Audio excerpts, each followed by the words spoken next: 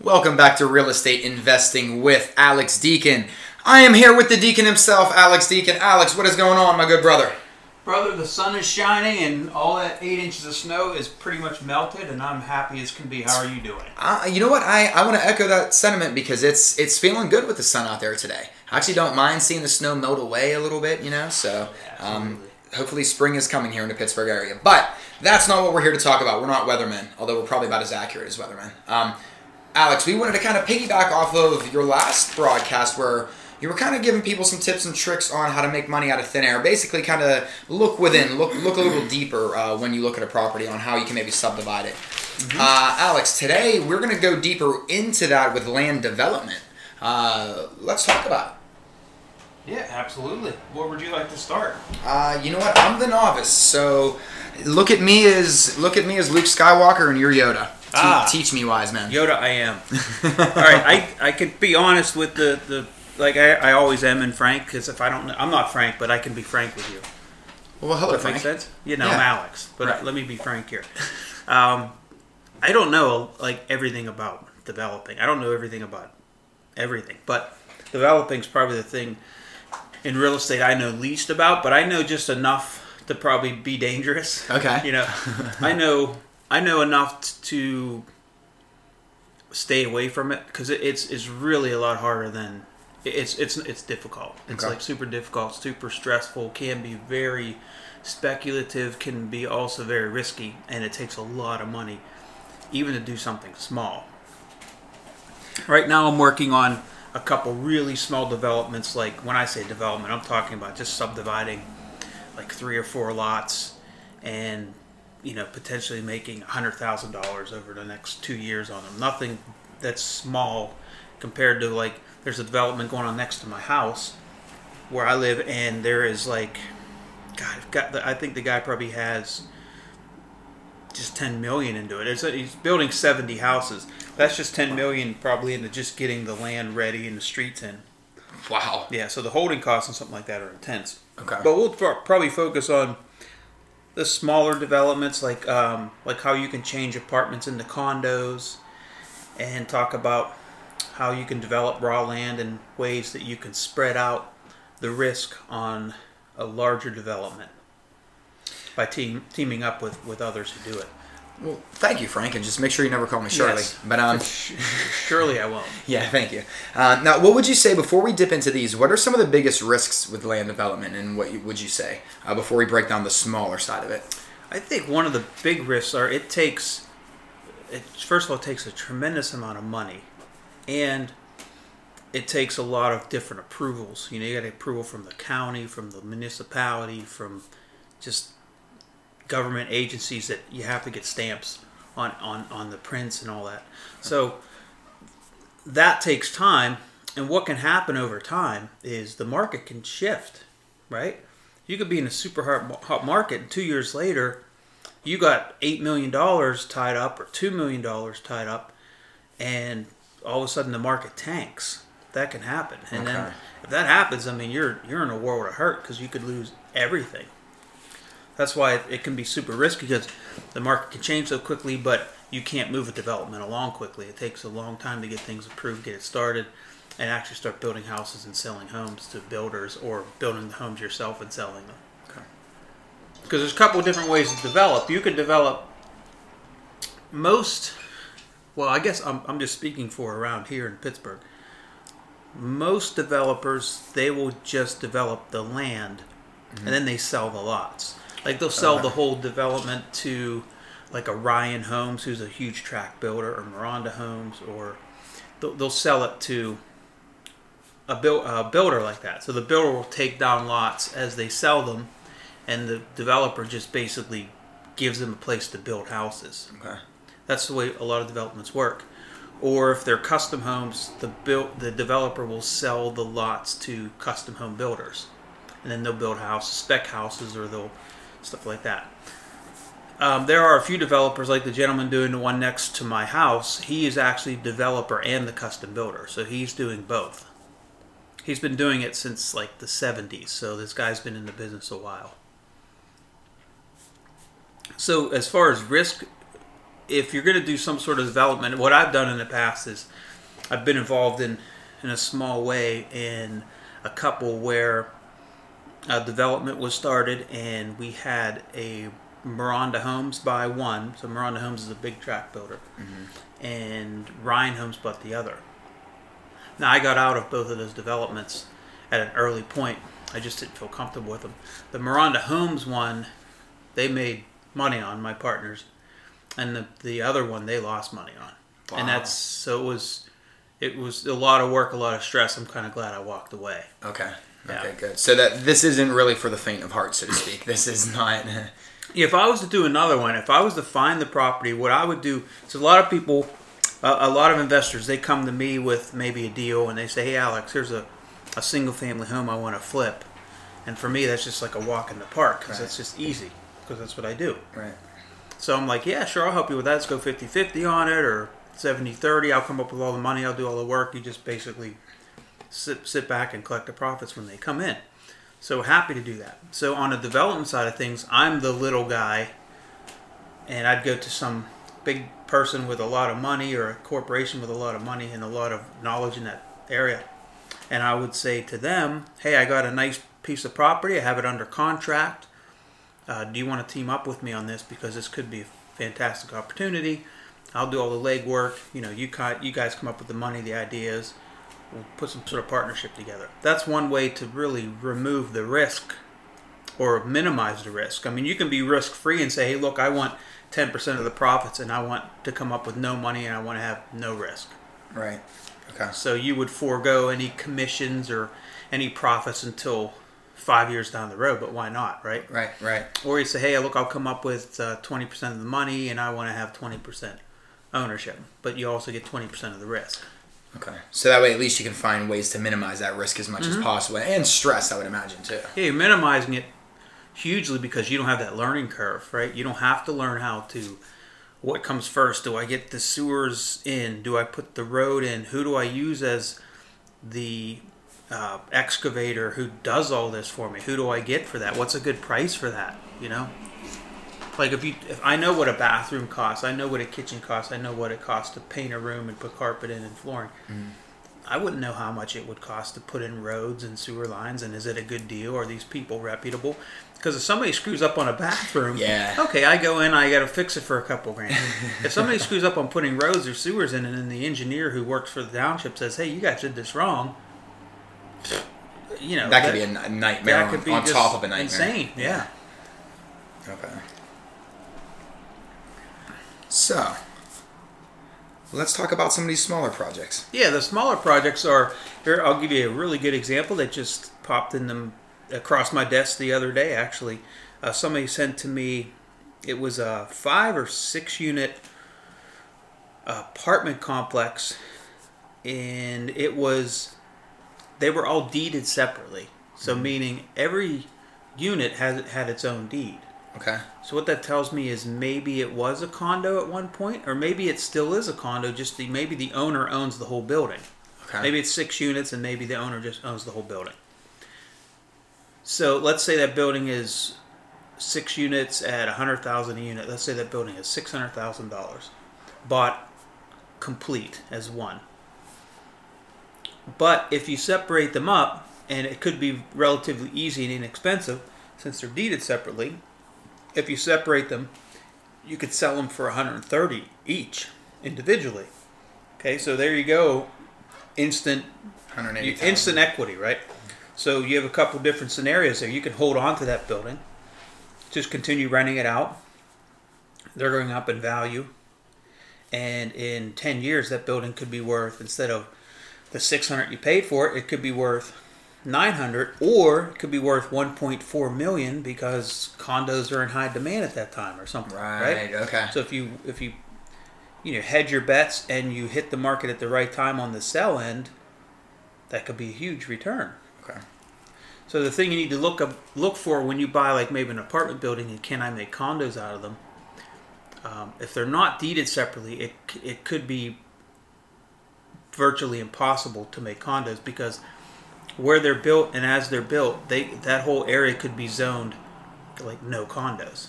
Like, so you can't even You couldn't even go to the township and say, hey, you know what? I bought this 6-unit building. I want to make condos out of it. They're just going to look at you like, no, did you not read our zoning book? It says no. You'd have to get like an approval to change the zoning, and that's super hard to get. So to do condos, it's possible. To do townhomes, same thing. There's ways to make money there. Basically, what we're doing is we're creating something out of nothing. Like if we're able to create value of $100,000 per unit to $130,000 without doing anything, virtually anything, right, then that's how you become wealthy by changing, by using your eraser and changing something on a piece of paper. Mm-hmm. You know, legitimately, you're creating wealth by doing that. I'm really just looking to see how you can maybe break down something into more units. Really, I mean and now even in smaller situations like this, are there any obstacles that you typically run into that? Just little things that you've come across over the years that somebody might, that would surprise people, a thorn in somebody's side, something that might pop up every once in a while. I think the thing that can be a thorn in someone's side is themselves, and what they do is they just act too quickly. They just see that, okay, these were all deeded separately, therefore I can make them into condos. No, therefore you don't know you can make anything into anything. When you have to get government approval and they go through townships and all that BS, you are at the mercy of whoever you're in front of. What? You mean you just can't skip that? What? No. And it's insane, some of the hoops you have to jump through. So I think a lot of people's downfall is just their ambition gets in the way of how the real wheel well, how the wheel well looks. They trip over their own feet, so to speak. Yes, they get in their own. They're, like I said, their aggressiveness and their wanting to succeed far outweighs their wisdom. Patience, butterfly. Yes. Yeah, you have to make sure you have all your ducks in a row. And the other thing you have to consider too in a condo is when you create a condominium, you have to form a homeowners association, so an HOA. And to form an HOA, you have to have like restricted covenants and rules and regulations, and that all has to be drafted by an attorney. And from what I understand, that's very expensive. Okay. It's not like $5,000. It's a lot. So you have to get that set up. There's a lot more to it. Okay. So before entering into some sort of contract on a potential real estate venture that you think you can create condos out of, you would want to put some sort of contingency in your sales agreement stating, hey, I have 45 days to do my due diligence and contact the township and do my research on can I make these into condos. So give yourself enough time to do your due diligence.